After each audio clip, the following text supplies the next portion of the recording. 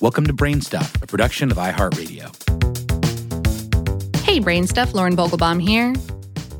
Hurricanes and typhoons, both of which are types of tropical cyclones, depending on where they are, didn't always have names. They used to often be tagged with just a bunch of numbers, maybe a latitude and longitude, sometimes just an arbitrary number. Some were named after where they came ashore, like the Great Galveston Hurricane of 1900, or for saints, like the St. Philippe Hurricane of 1876. Ancha's Hurricane of 1842 was dubbed for the ship it demasted. Today, though, the World Meteorological Organization, or WMO, gives hurricanes short, simple names, people's given names. Since the early 1950s, the WMO has coordinated with the National Hurricane Center, a division of the National Oceanic and Atmospheric Administration, to put a proper name to every one of these tropical cyclones. There's a reason hurricanes aren't named willy-nilly any longer, or Willy, or Nilly for that matter. As the WMO's website explains, names are presumed to be far easier to remember than numbers and technical terms.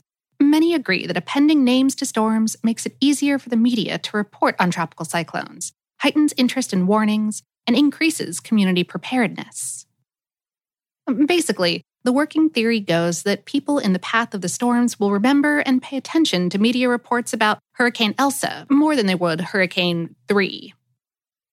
The ways the tropical cyclones are named worldwide varies, but here in the Caribbean Sea, Gulf of Mexico, and North Atlantic region, the names come in alphabetical order off a set of 6 lists maintained by the WMO. The 6 lists rotate. So the names used in 2020, Arthur, Bertha, Cristobal, Dolly, etc., will come around again in 2026. But just because the lists are alphabetical doesn't mean that there are 26 entries on every list. Rather, there are only 21 names per list in this region. Don't look for names beginning with Q, U, X, Y, or Z. If the storms really start piling on and forecasters need more than 21 names in the same season, they turn to the Greek alphabet, alpha and beta, all the way through zeta.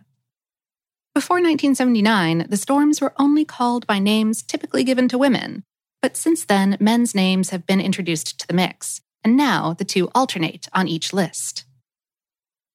And those 6 lists stay the same unless a storm is particularly devastating, deadly, or damaging. Then those hurricane names are retired, as happened with Hurricanes Andrew, Hugo, and Katrina. Nobody wants to see a warning for Hurricane Katrina pop up again. And the names Florence and Michael were also retired at the end of the 2018 season after they struck North Carolina and Puerto Rico. Through the end of the 2018 hurricane season, 89 Atlantic hurricane or tropical storm names have been retired. It's presumable that, considering the damage left behind from Hurricane Dorian in the Bahamas in 2019, it will join the list too.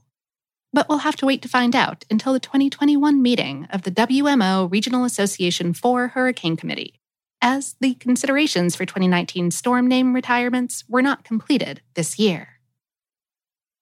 Only 5 times in the past 25 years has a hurricane season passed without a storm strong enough that its name was retired.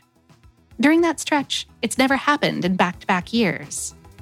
The last year that no storm had its name struck from the lists was 2014.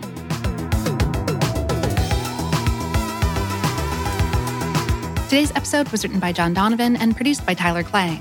For more on this and lots of other topics, visit howstuffworks.com. Brainstuff is a production of iHeartRadio. For more podcasts from iHeartRadio, visit the iHeartRadio app, Apple Podcasts, or wherever you listen to your favorite shows.